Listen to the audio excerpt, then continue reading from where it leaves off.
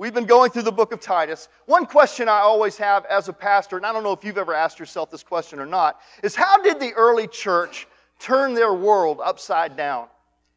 How was it they experienced such explosive growth and became such a force for good in the years that they lived? Because despite all the challenges that they faced, the Jesus movement grew from about 1,000 believers in 40 AD to over 35 million by the middle of the 4th century. That's explosive. That's a growth rate of over 40% every 10 years. How did they do it? They didn't have the internet. They didn't have the World Wide Web. They didn't have massive PA systems. They didn't have radio broadcasts or TV broadcasts. How was it this small group of people became so influential in their world? Well, in his book, The Rise of Christianity, sociologist Rodney Stark came to 4 conclusions. Now, Rodney Stark, let me tell you, he's not a Christian, so he wasn't trying to spin this thing to make Christianity look good. This is really what he found. He is a self-proclaimed agnostic. But he came to 4 reasons, which of course excluded the supernatural power of God and the sovereignty of God. He didn't want to consider that. He was just talking about the human element that caused the church to expand so quickly. He said the early church leveraged their social networks to expand the influence of the kingdom. He said that most were led to Christ by a friend or a family member who simply shared the gospel with them and then lived the gospel in front of them. Personal relationships made all the difference. You know what? Today's research says it still does. Christianity is expanded through our personal networks more than through mass conversion events. The second thing he talked about is he said the early church cared for suffering and marginalized people. They cared for suffering people. Back in the days of the early church, when a natural or man-made calamity hit their community, like a plague or an earthquake, most people would run for safety. They'd run away to get away from the calamity. But Christians instead would stay to take care of the suffering people in their community, doing simple things like offering people water and food and shelter and sometimes just comfort as they lay there dying. Over time, it was these simple acts of kindness that won many to Christ, humanity. The third reason is he said they took stands against adultery, abortion, and infanticide. Things haven't changed very much, have they? In the ancient Roman world, women and children didn't have it so well. Sexual immorality was rampant, and the babies produced were often aborted, killed, or simply left to die, especially female babies. Well, Christians spoke out against all of this immorality and all of these immoral practices, and they urged their followers to remain faithful in marriage, to see that all human life was sacred. And I encourage you to do that as well. That's what we preach from here, and I hope you believe that. And in their day, Christians would rescue those abandoned babies and raise them as their own so they grew up to be Christians who recognized that they were created in the image of God. The fourth reason Stark gives us is because the early church practiced a theology of love. The early church took seriously their responsibility to love God and love their neighbors, and this theology of love translated into an ethic of love. These first Christians not only preached love, but they practiced love. And that made all the difference in the community around them. Look, the reason I'm running through this, I'm not trying to make this an academic exercise. I'm not trying to encourage you to read the book. What I am trying to get you to see is that research like this makes a really powerful point for churches like ours. It's a point that we really need to get today. God uses the ordinary, everyday Christians to expand the influence of His kingdom. God uses people like you and me, average believers, who will live godly lives and do good deeds. He will use us and the good that we do to bring glory and honor to His name and expand the influence of the kingdom. It's the ordinary people like you and me that will enhance the reputation of the gospel and advance the kingdom of God. We keep waiting for somebody else to do it. We keep waiting for some kind of supernatural miraculous thing to go on. No, God's waiting for us to do what we've been called to do in order to make a difference in the world. And this is exactly what Jesus means when He says in Matthew 5:16, let your light shine. Let your light shine before others, so that they may see your good works and give glory to your Father who was in heaven. Do you hear that personal call? This is to each one of us. He's not saying wait on somebody else to get out there and do it. He's saying you get out there and do it. So, we've been, as a church, going through the book of Titus to figure out how do we get this done? How do we create a church environment, a church culture that creates disciples who understand the importance of letting their light shine, going out there and doing good so that God gets the glory for it and the kingdom of God advances. That's my desire for CLF. Is it your desire too? I certainly hope it is. I want us to have the same impact on our generation today, in our community today, that the early church had back in their day, in their communities. I want to turn Calera, Alabama right side up for the glory of God. And if we're waiting for God to do some kind of supernatural, He may or may not do that. I wish He would, but He may. You know who He's calling to do it? You and me. You and me. He's going to use us to flip this world right side up again. I'm all in. Are you? All right.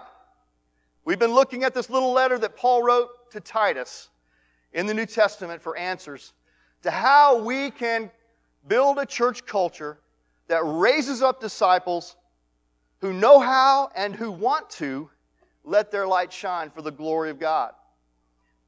If you remember, Paul sent Titus to the island of Crete to put the churches there in good order. It was a mess. So Paul sent Titus to Crete to put churches in good order. And the letter to Titus tells us what we need to do as a church to produce disciples who are zealous to do good works for the glory of God. So it's a great letter to turn to when we're trying to figure out how to get this done. So far, we've seen a few things. We've seen, and I wish you'd go back and get the podcast and listen to it if you haven't heard the messages. So far, we've seen our need for biblical preaching. We've seen our need for godly leadership. We've seen our need for practical teaching. Last week, we learned that God's grace must energize all that we do if we're going to be effective. Well, today we're going to be talking about readiness. Readiness. How to be ready to do the good works that God has created in advance for us to do. All right. We need to be ready. Amen? There's nothing to create that creates regrets like an opportunity lost. I don't want to lose any more opportunities to bring glory to God.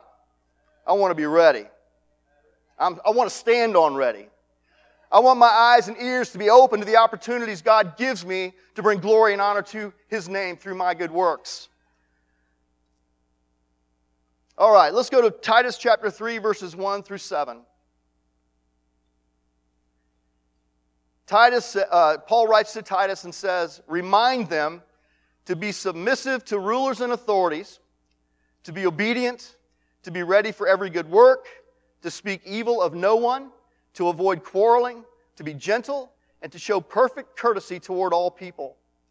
For we ourselves were once foolish, disobedient, led astray, slaves to various passions and pleasures, passing our days in malice and envy, hated by others and hating one another. Is that like looking in a mirror? Okay. But when the goodness and loving kindness of God our Savior appeared, He saved us. Say that with me. He saved us. Say it again. He saved us. Not because of works done by us in righteousness, but according to His own mercy, by the washing of regeneration and renewal of the Holy Spirit, whom He poured out on us richly through Jesus Christ our Savior, so that being justified by His grace, we might become heirs according to the hope of eternal life. Let's pray and let's find out how we can be ready to do the good works that God gives us to do. Lord, I love you so much, and I thank you for a church that stands on ready. A church, Lord, that is ready to be everything you have called us to be. I pray today as we spend time in your word that you would enhance that attitude of readiness. Lord, that you would help us to understand the importance of our participation in the expansion of your kingdom, that we wouldn't wait for someone else and we wouldn't wait for you, but God, you've already done all that you can do and all that you want to do, all that you will do. It's already been done. Now you wait for us to jump in and participate, to become co-workers and co-partners in this ministry, to expand the influence of your kingdom. I can't even imagine why you'd want somebody like me involved. It doesn't even make sense to me. But that's exactly what you're saying. You want us in our weakness, our frailties, our inability. You're calling us. You're calling us to be ready to do the good works that you have created in advance for us to do. Oh, Father, let this be more than a nudge in that direction. Let this be a push from your Holy Spirit into action. We love you, Jesus. We give glory and honor to your name. Be glorified in this church and through this church, we pray. In Jesus' name, amen. Readiness is an attitude. Readiness is an attitude. It's a state of mind. Readiness is that which makes us quick to respond to the needs of people around us. It predisposes us to act to meet that need and not just pass it by. Readiness has to do with a willingness and availability to respond when given the opportunity to share the love of Christ with another person.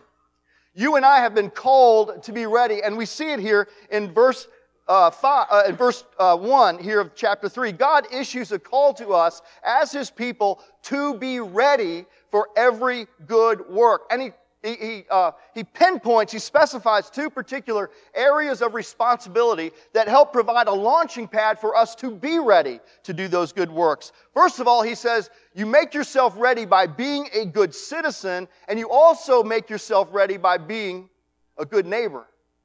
Now follow me here. We are to be good citizens. You do realize it's hard to let your light shine for God like when you're in handcuffs in the back of a police car. Somehow that gets to be a little awkward, you know. We provide a platform for good works, for our good works, if we are good citizens. Verse 1 says, remind them to be submissive to rulers and authorities, to be obedient. We hear a lot about civil disobedience, but what Paul is talking about here is civil obedience. Romans 13:1, we get the same instruction. It says, let every person be subject to the governing authorities, for there is no authority except from where? God. 1 Peter 2:13 says, be subject for the Lord's sake to every human institution. Now you got to remember the context. These folks were being persecuted for their faith. They were being hounded. They were being their homes were being taken from them. They were being thrown in jail for serving the Lord. And here Paul is saying, submit. Submit. Be obedient. Now, listen, this doesn't mean blind submission. I don't want anybody to think that we're called to be blindly obedient to the government and everything that the government might do. No, our ultimate allegiance is to God and His kingdom. But what Paul is saying here, what it does mean here is that we recognize that those in authority have been placed over us by God. They're there for our protection. They're there to hold back evil. There are all sorts of reasons the Bible gives us for God raising up authority. But those people in authority have been placed there by God. And listen, this is what He expects from us. He expects His followers, He expects His sons and daughters to treat those authorities with the honor and the dignity that their positions deserve. Sometimes you don't honor the man necessarily, but you do honor the position. We are to be good citizens, conducting ourselves obediently and honorably and respectfully. This provides a platform for us to do good works as a good citizen, but also as a good neighbor.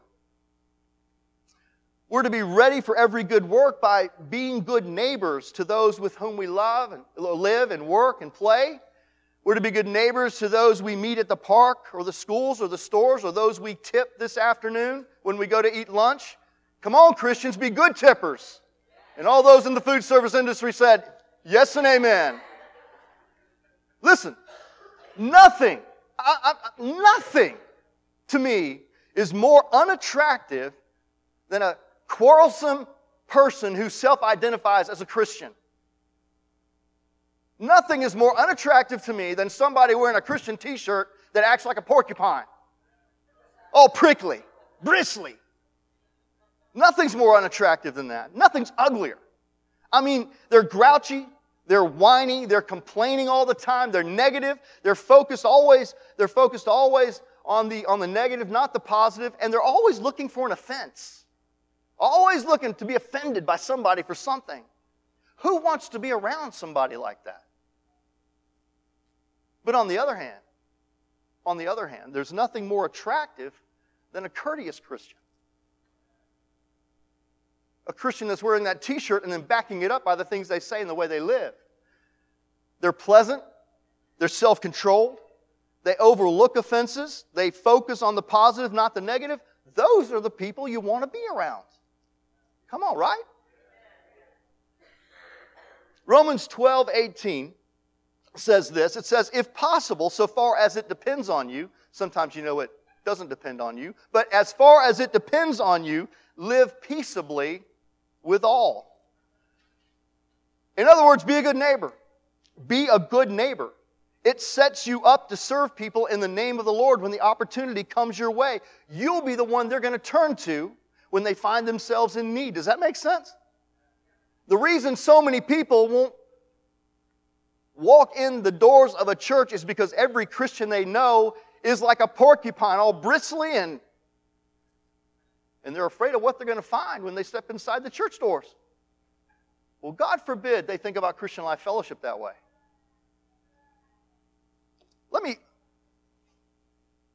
Let me share with you the story of how Celebrate Recovery, or our recovery ministry, got started to illustrate what I'm talking about.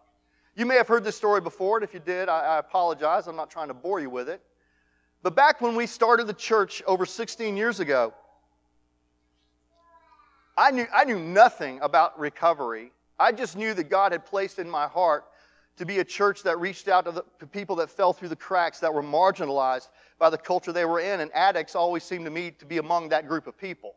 Falling through the cracks, everybody else gives up on them. Well, I wanted to be the church that reached out to them, didn't give up on them. Is that okay? I didn't even know how to go about it. I had no idea. I just know that's what the Lord had put in my heart to do. One of the earliest attenders here, when we started in October of 2002, was a lady named Lisa Greathouse. Lisa Greathouse, you may remember her, was a lady who was all herself in recovery, and she had a desire to help people overcome their addictions. Lisa, because of her background as an addict, but also as a nurse, became part of the Shelby County Drug Court program. And I became a good friend with Lisa. She became a good friend with my family. And she was my introduction, if you will, to the recovery community and the principles of the 12 steps and those kinds of things. She also helped me get involved with Shelby County Drug Court. Shelby County Drug Court was just getting off the ground. They made me their chaplain, I think just because they liked having me around a little bit. So Lisa and I would sit in the Shelby County Drug Court meetings and contribute a little bit as they tried to help people overcome their addictions. Well, one day there was the drug court administrator, Luke, called Lisa and said that he wanted to do an intervention with a young lady that had attended our church a little bit named Jessica. Jessica had relapsed, and he was trying to get Jessica in a rehab. So Luke asked if Lisa and I would sit in with Jessica and himself as he talked to her about that. So we met over at Calera Library. Went through the intervention process. We finally convinced Jessica that she needed to go to rehab. We made arrangements for that to happen.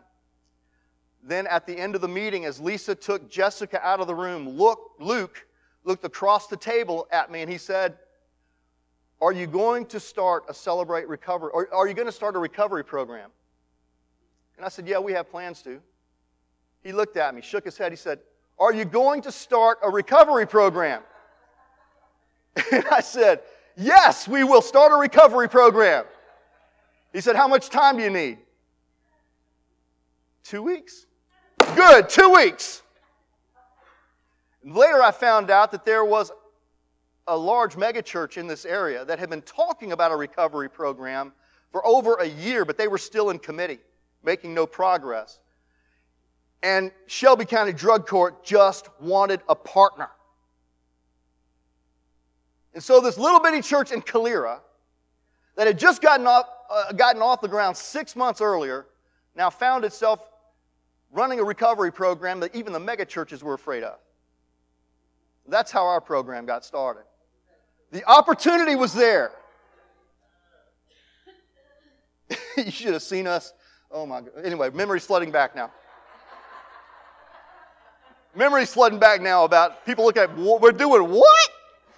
Huh? How are we? You got any experience with that? Not a lick, man. I don't know what I'm doing. Anyway, it's been quite a ride. But, and I'm saying that not to, I'm just saying that's what it looks like. To see an opportunity. Lisa had once been a prisoner, but now she was in good standing with the legal community. Get it? And I'm just a good citizen trying to be a good neighbor. And when the opportunity presented itself, we jumped in. I mean, head first. Okay, come on.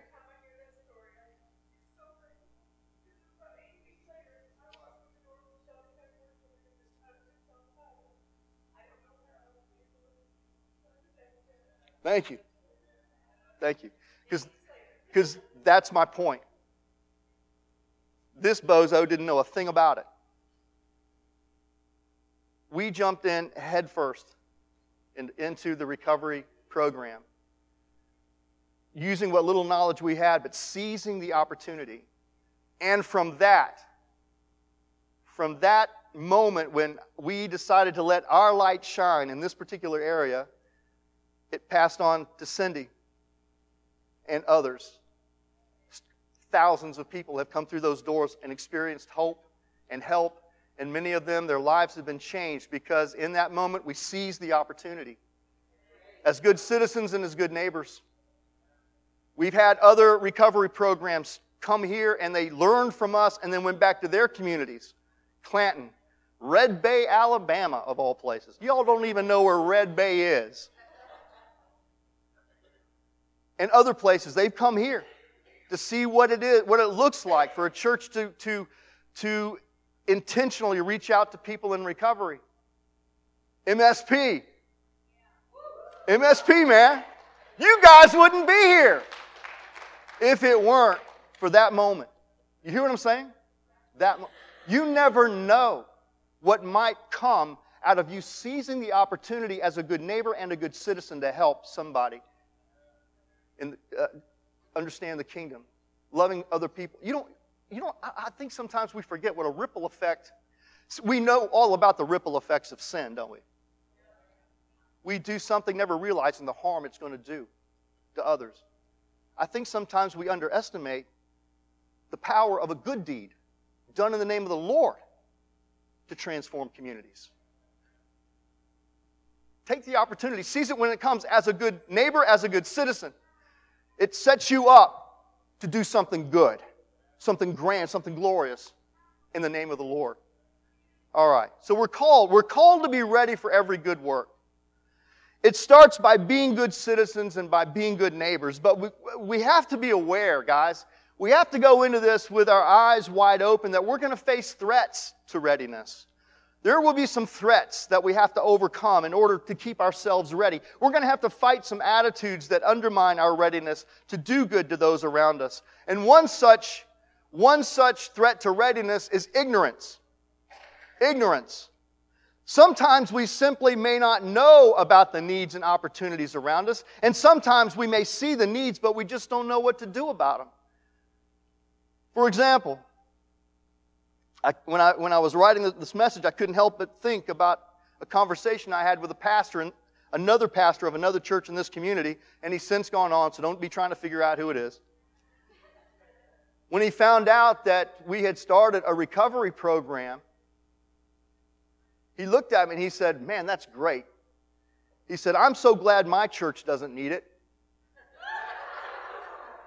What he didn't know is that 2 of his members were attending our recovery program. Ignorant, just ignorant. He wasn't aware of the need. He wasn't aware of it at all. Another threat to readiness is fear.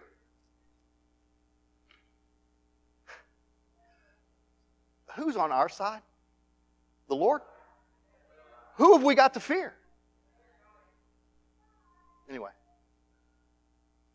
We may recognize the needs around us, but for whatever reason, we're afraid of stepping out to meet them. Maybe we're afraid of what it might cost us, or maybe we're afraid of being rejected or misunderstood. But for whatever the reason is, we're afraid. We're simply afraid to do what we know we ought to do. Which reminded me, as I was writing this message, of what some other pastors had told me. Before planting the church, I had to go through what they called Church Planters Boot Camp. And these pastors who were teaching the sessions, one of them asked me in class, "What do you intend to do to make your church known in the community?" And I told him, "We will intentionally reach out to the most broken in our community. We're going to reach out to those people that fall through the cracks or get ignored by other churches. We're going to intentionally focus. Trust me, I want everybody to walk in those doors, everybody. But I want to be sure that our church is graciously embracing them when they walk in, no matter what their struggle is." And he looked at me, middle of class, about 20 of us in that room. He said, "Oh, no, you can't do that." And I looked at him, like, what? I said, "Why?" He said, "Because when those kind of people come in, they're going to swamp you. They'll consume all your resources. It will wear you out." Well, that's just fear, isn't it? It's going to cost you too much to do that. You're going to ruin your reputation in that community. Matter of fact, we've been called the crackhead church, and I'm okay with that. I embrace it. It's okay. All the good people in the room are going, "Oh my God, why am I here?" But anyway, we've been called worse than that, so don't worry about it. Fear is not going to keep me from doing something the Lord has called me to do. It's not. And it should not keep any of you from it. What have we got to be afraid of? Step out in faith and see what God will do. See how far these ripple effects can go. See how many people can be influenced by the goodness and the grace of God. Man, don't let fear keep you from being what God has called you to be. But there's another threat. We've talked about ignorance, talked about fear. There's also the threat of contempt. Contempt will keep you from being ready to help people when the opportunity arises. Contempt flows out of feelings of superiority and pride. Contempt kills a person's desire to do good for someone else. You won't serve somebody else if you feel contempt for them. Instead, you're going to turn away from them, or you'll tell yourself, "Oh, they deserve what they get anyway." Contempt. Which reminds me of another story I was told. Excuse me. These stories kept flooding back as I went through this message. A friend of mine who lives in the state of Washington went to dinner with his pastor and his pastor's wife. And my friend was telling his pastor and his wife what we were doing down here, how we were reaching out and started a recovery program, and we're bringing a lot of folks in who were struggling with addiction into our church. And the pastor's wife looked at my friend and said, "Why would you want those kinds of people in your church?"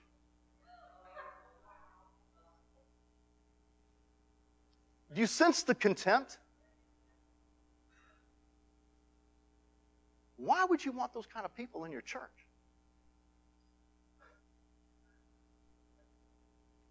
Look, let that never be said of us. I don't care what your struggle is. I'm never going to look down my nose at you. And I pray to God you'll never look down your nose at anyone else. I want you to watch how verse 3 speaks to these threats to our readiness. How verse 3 speaks to these threats that might keep us from jumping in and seizing those opportunities when they come our way, especially the threat of contempt, because I'm afraid that many of our Christian brothers and sisters, and I love them, and they're going to heaven. I'm not judging them in that way at all. I am saying it's preventing them from doing good in their community because they're looking down at people and seeing them through worldly eyes instead of seeing them as Christ would see them. Anyway, watch how verse 3 speaks to these threats to readiness. When it says, For we ourselves were once foolish, disobedient, led astray, slaves to various passions and pleasures, passing our days in malice and envy, hated by others and hating one another. You see what verse 3 reminds us? It reminds us of who we once were, but for the grace of God. It reminds us that we used to be in that same stinking pit of sin and selfishness, but God came to our rescue. It's like God is saying to us, if you want to be a good citizen, if you want to be a good neighbor, if you want to be a force for good in your community, if you want your light to shine for my glory, then never forget where you came from. Never forget where you came from. Never forget, God says, the pit I raised you out of. Some of us have only been raised in that pit for a very little while. But I'm telling you, the further you get away from it, sometimes the more you fail to remember how good God has been to you to get you out of that pit in the first place.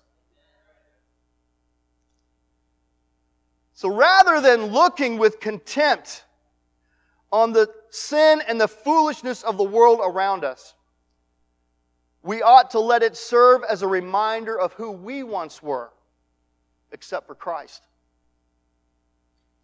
And let me tell you something. This ought to make us drive deeper and deeper into the grace of God rather than further and further into feelings of contempt and self-righteousness. If you're not more grateful today for the grace of God in your life than you were yesterday, you don't see grace for what it really is.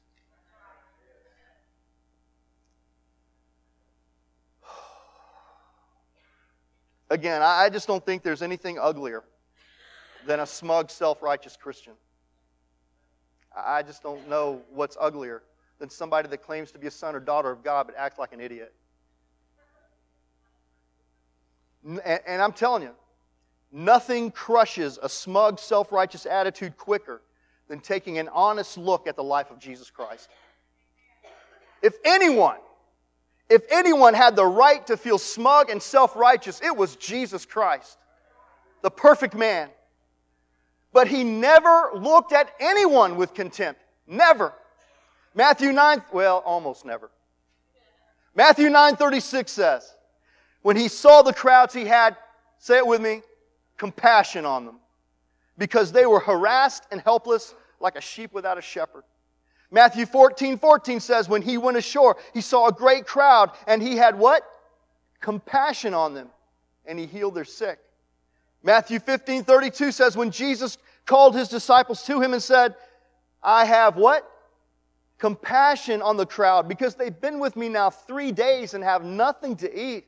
And I am unwilling, He goes on to say, to send them away hungry, lest they faint on the way. Look, man, nothing is more clear when you read the Gospels than this. Jesus looked at people with compassion, not contempt. Compassion, not contempt, unless they were smug and self-righteous. Then you know what He had to say about them?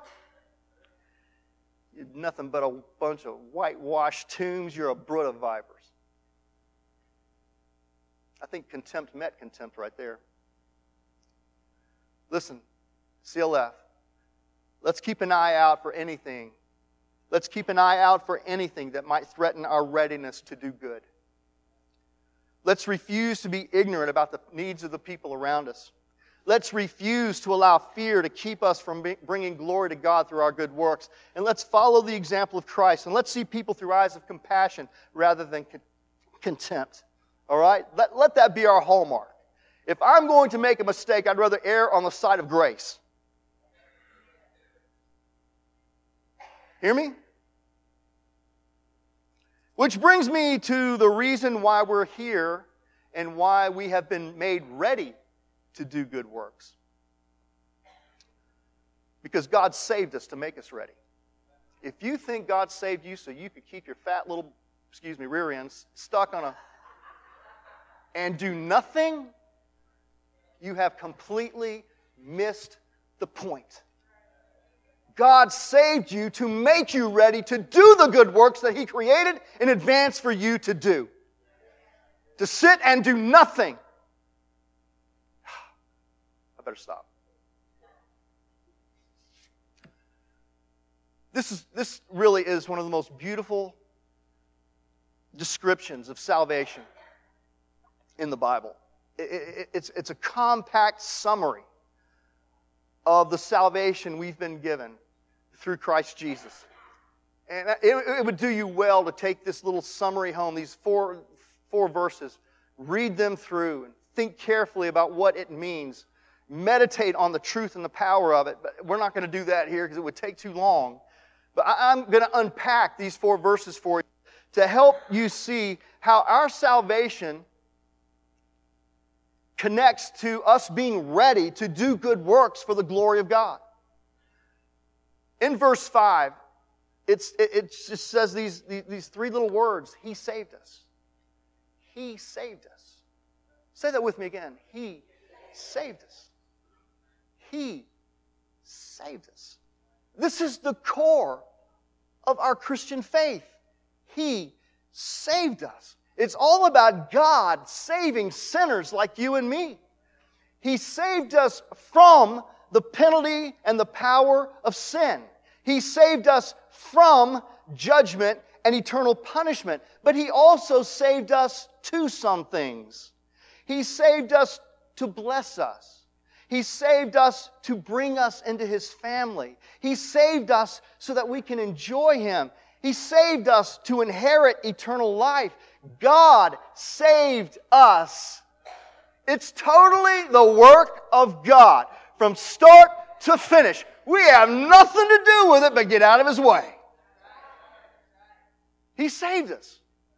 If that doesn't charge your spiritual battery, then you don't belong here.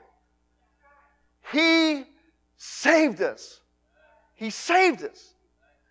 Our salvation originates in the heart and the mind of God. He planned it.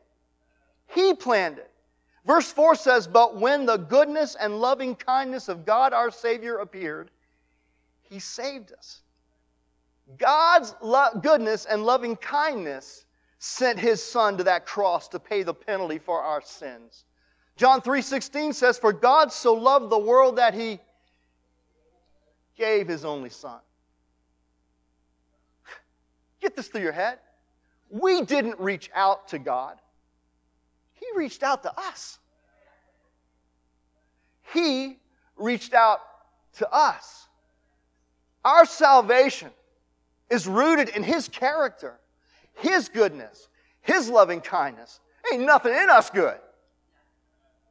He reached out to us. We did nothing to deserve it. Nothing. Nada. Zilch. We did nothing to deserve our salvation. Verse 5 points it out. He saved us not because of works done by us in righteousness, but according to His own mercy. Y'all hear me when I say this. And I'm not trying to put you down. I'm included here with you, okay?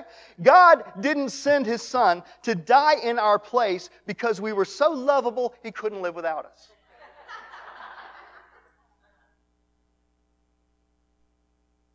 I know that's the way the gospel is presented to some people. God loves you so much because you're such a wonderful person. No, no, no, no. You're a horrible person and God loves you anyway. Can I get an amen, John? Thank you, John. If I've never said anything more true than that, there you have it. You're a horrible person. I am a terrible person. You don't know me. You don't know what I'm capable of. But God loves me anyway. He saved me. I can't believe it. I still walk around every day and wonder, why? Why? Me? I don't know. I wouldn't save me. I would throw me in a prison and throw away the key. That's what I would do with me.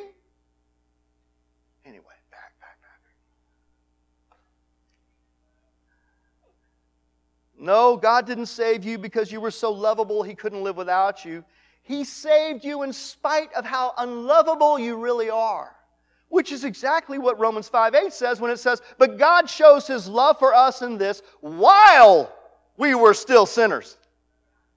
While we were still in our rebellion. While we were still shaking our fists in His face saying, come get me. Oh, He could have. But instead, He reached down to save us. Because that's who He is. Listen, we're saved by God's mercy, not our merit. Get that out of your head right now. You've done nothing to deserve His grace, His favor, His love, His mercy. Nothing. He saved us by His mercy, not our merit. He saved us by Christ dying, not our doing. He made you a new person. He made you a new person. I should be getting big amens from you people out here when I say this now. That's what verses 5 and 6 has to say. By the washing of regeneration and renewal of the Holy Spirit, you were born again, whom He poured out on us richly through Jesus Christ our Savior. Your new birth, your new life comes from God. 2 Corinthians 5:17 says, therefore, if anyone is in Christ, he's a new creation. The old has passed away. Behold, the new has come. Let's get this right now. Any good that's in you, it's from Him. It ain't from you. Your new way of seeing life, it's not you just turned over a new leaf. Oh no, He gave you a whole new way of seeing life because He put in you the mind of Christ. Let's get this straight, guys. You ain't nothing without Him. You're lost, you're undone, you're confused, you're destined for hell. But because He saved us, you got a new life. And you've taken on a new identity. I love what verse 7 has to say. God gives us a new identity so that being justified by His grace, we might become heirs according to the hope of eternal life. Now that word justified has to do with your legal standing before God. You once were a rebel and sinner condemned to die and spend eternity in hell. But God saved you. And now when He looks at you, you're justified by the blood of Christ. It's just as if you'd never sinned. And now He looks at you and He says, no, you're righteous and you're a saint. No charge in your account. Isn't it? Oh, come on. Y'all that have been before a judge and you're afraid of the hammer falling. You know it's about to come. And then all of a sudden, looks like somebody's paid restitution for you. You're free to go. It's happened, hasn't it? Thank you. What an amazing feeling. Well, guess what? That's exactly what happened when you trusted Christ Jesus as your Savior. All that had piled up against you, all the penalty, all the shame, as if it never happened. New identity. You're a saint, not a sinner.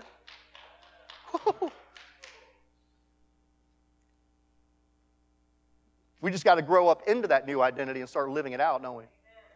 Anyway, the word heirs has to do with your personal standing with God. Legally, you're justified. Personally, your identity changes as well. The Bible says before you trusted Christ, you were a slave to sin and a child of darkness. But your personal standing, because He saved you, has now changed completely. You're not any longer a slave to sin. No, you're a son and a daughter of God now. Adopted into His family with all the rights attributed to... I'm telling you guys, there should have been a louder amen right there. You need to go home and meditate on it because you don't quite get it yet. When you figure out what God has done for you, you'll be shouting like nobody's business next Sunday. Everything changed. Everything changed because He saved you. 1 John 3:1 says, see what kind of love the Father has given to us that we should be called children of God. So we are. So we are. Whew. Let's get this straight, y'all. Any blessing you now enjoy, as a child of God, is a gift of grace. Not because you deserved it or earned it, but because God is good and He's gracious to you. So why do we hold on so tightly to the things that we have been given so freely? You hear me? We've been forgiven freely, but I'm not going to forgive you.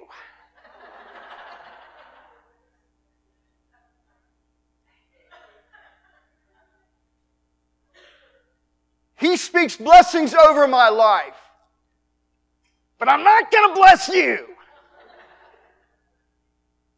You see how silly it is? He pulled me out of the pit and set my feet on solid ground to stand. But I'm not about to help you, brother. You just stay where you are, because you're getting what you deserve. See how silly it seems? Enough. No. Enough. What we have been given freely, let's give to others freely. That's what it is. To be ready to do good works that bring God glory. It's just to recognize, I am nothing without Him. But I can do all things through Him. And I can bless you. Peter, I don't know why this came to me. I'm going to go ahead and say it, and I'm going to try to finish up. Peter and John are going to the temple like they do every day to worship the Lord. There's a lame man lying by the gate, beautiful, who has been there every time they have gone that way. What happened this particular day, we don't know. The beggar did what he did every day. He called out to them for alms. He said, give me some gold, give me some silver, give me something so I can buy some bread today to eat. Peter and John stopped and they looked at him and then they said to him, you know the story, silver and gold have we none, but such as we have, we'll give it to you. In the name of Jesus, get up and walk. Do you know we have the power to say the same thing to people that are struggling in their addictions and sins, who are struggling with their diseases and poverty? We don't have silver and gold, but that's okay. What we got, as little as it is, we're going to give it to you. In the name of Jesus, get up. Get up. Get back to your life. Get back to doing what God wants you to do. You don't have to stay there anymore if you don't want. It's just as simple as that. Letting your light shine for the glory of God. God's not asking you to do something you can't do. He's asking you to do what you're supposed to do, what you can do. Our problem is we'd rather sit on our hands and wait for somebody else to do it. God forbid. Let that not be said of us. I don't want to have this opportunity to do some tremendous ministry in the name of the Lord, and we're stuck in committee. Try to figure it out. Forget it, man. If a boat's sinking, you don't form a committee to figure out why it's sinking. You start bailing. You start plugging holes. Y'all hear what I'm saying? Let me get on. I'm sorry. Look, this is the point that Paul is trying to make to Titus, to those churches in Crete, and to us today.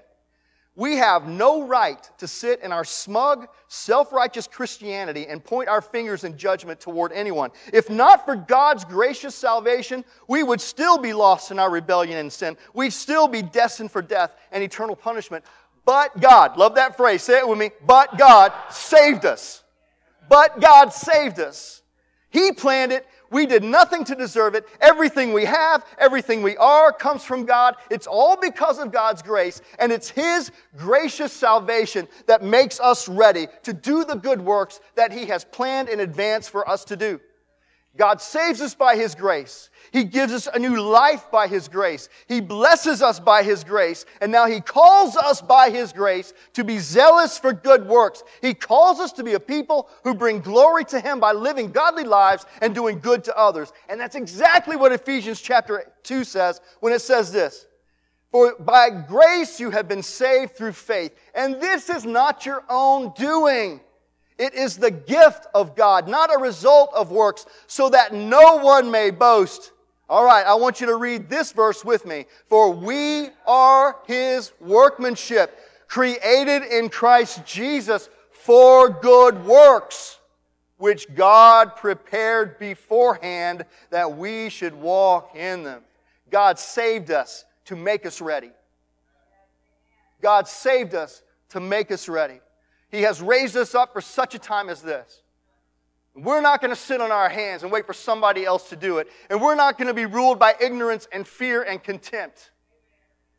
We believe that God has raised us up for this moment to do the things that He has placed in our hands to do. To bring Him glory, not for us. I don't care anything about. Let them call us the crackhead church. I don't care. I don't care what they call us.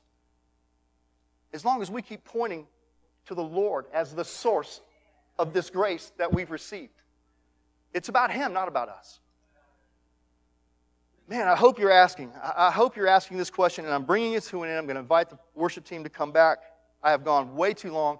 I made a vow to Brian, about 2 months ago, that I was going to try to limit the length of my sermons to about 25 minutes, 30 minutes, and I probably have gone on, 45 now? I'm sorry.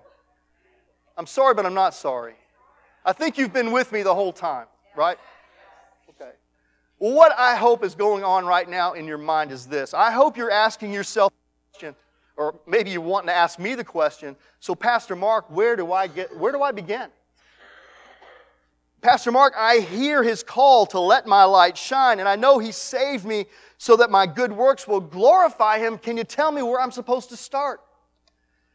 Here's the answer to that question. Begin right where you are. Some of us are waiting till we get to Africa as missionaries to do good work for God. No. Sometimes all He wants you to do is walk across the room. I hope you heard that. Thank you. Sometimes all God wants you to do is to turn around and shake somebody's hand and tell them, you know what, I thought about you this week. You doing okay? Begin right where you are. Begin right where you are. Ask the Lord to show you what you can do to bring glory and honor to His name. Take a look around. Just take a look around and listen to what people are saying. Get out of yourself for just a moment and listen to what they have to say about what they're going through. Begin right where you are. Consider the needs of the people around you.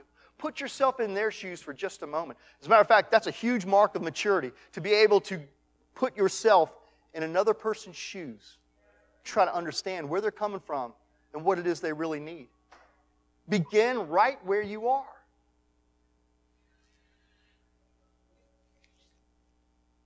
I am convinced, and I wish I could convince you of it, and you're going to have to come to this conclusion yourself. The Bible says the steps of a righteous man are ordered of God.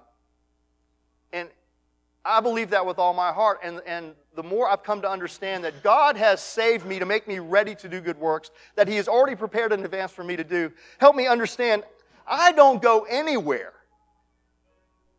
without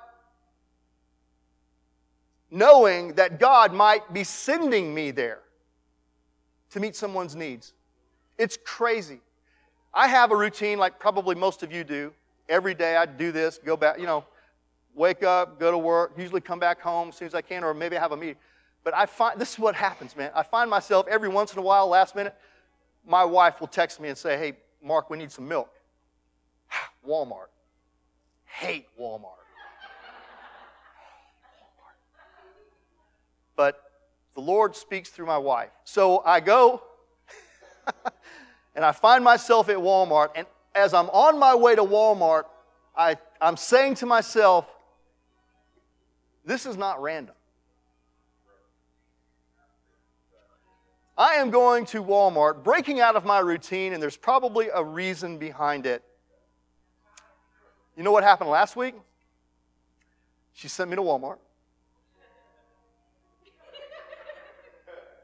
And as I'm walking in the door of the Alabaster Walmart, someone at the far end of the building says, hey, Pastor Mark! And I couldn't tell who it was, and I just waved at him. Was it one of you? I don't even know. Okay, it wasn't. And as I'm about to step through the door, somebody says, hey, Pastor Mark! And I turned around, and it's one of my old friends named Robert. Do you remember Robert that used to come to Celebrate Recovery? He used to drive here. I can't remember his last name. Me and Robert, we had a great conversation about the Lord. And I'm convinced we really didn't need milk. Robert needed an encouraging word. And God cared enough about him to break me out of my routine to send me there. You see that? I am the Lord's masterpiece, created in Christ Jesus to do good works which He has prepared in advance for me to do. That's not just true about me. God saved you too, right? And you? You are masterpieces created in Christ Jesus to do good works that He has prepared in advance for you to do. I hope this changes the way you get up in the morning and go to work. I hope when you walk into that office or walk into that classroom or walk into that restaurant, you're thinking to yourself, this is no accident. The Lord has put me here to do something for the glory of His name. What it is, I don't know. Maybe it's just to be nice. Lord knows we need more nice people in the world. Or He might tap you on the shoulder and say, you need to pray for them. Well, that's a little awkward.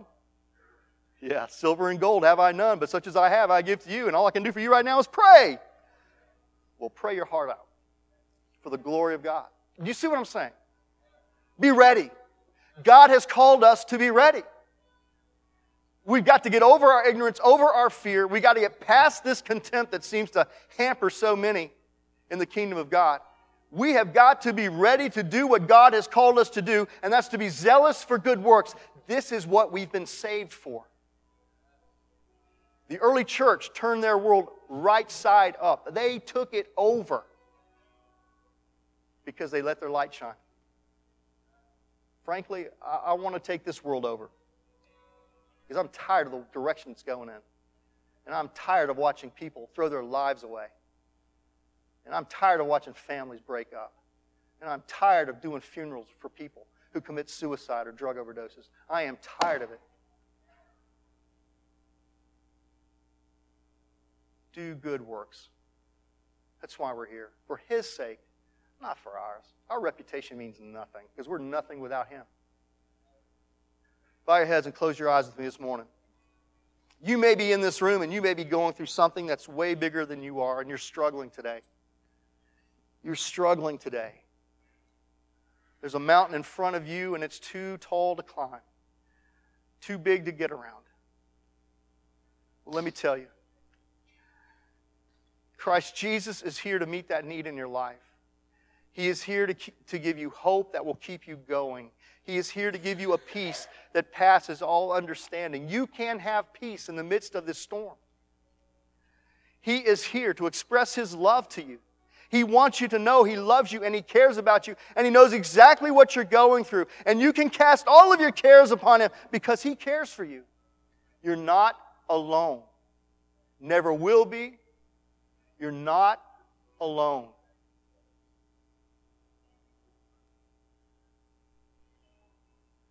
If you have a need in your life and it's just too much for you to handle, I'm asking you, in faith, get up out of that chair and come up front here so that someone can come alongside and pray with you. You don't have to carry that burden alone. Christ Jesus is here to give you rest, peace, and hope, joy in the midst of this trial, in the midst of this circumstance. He's here for you. He loves you.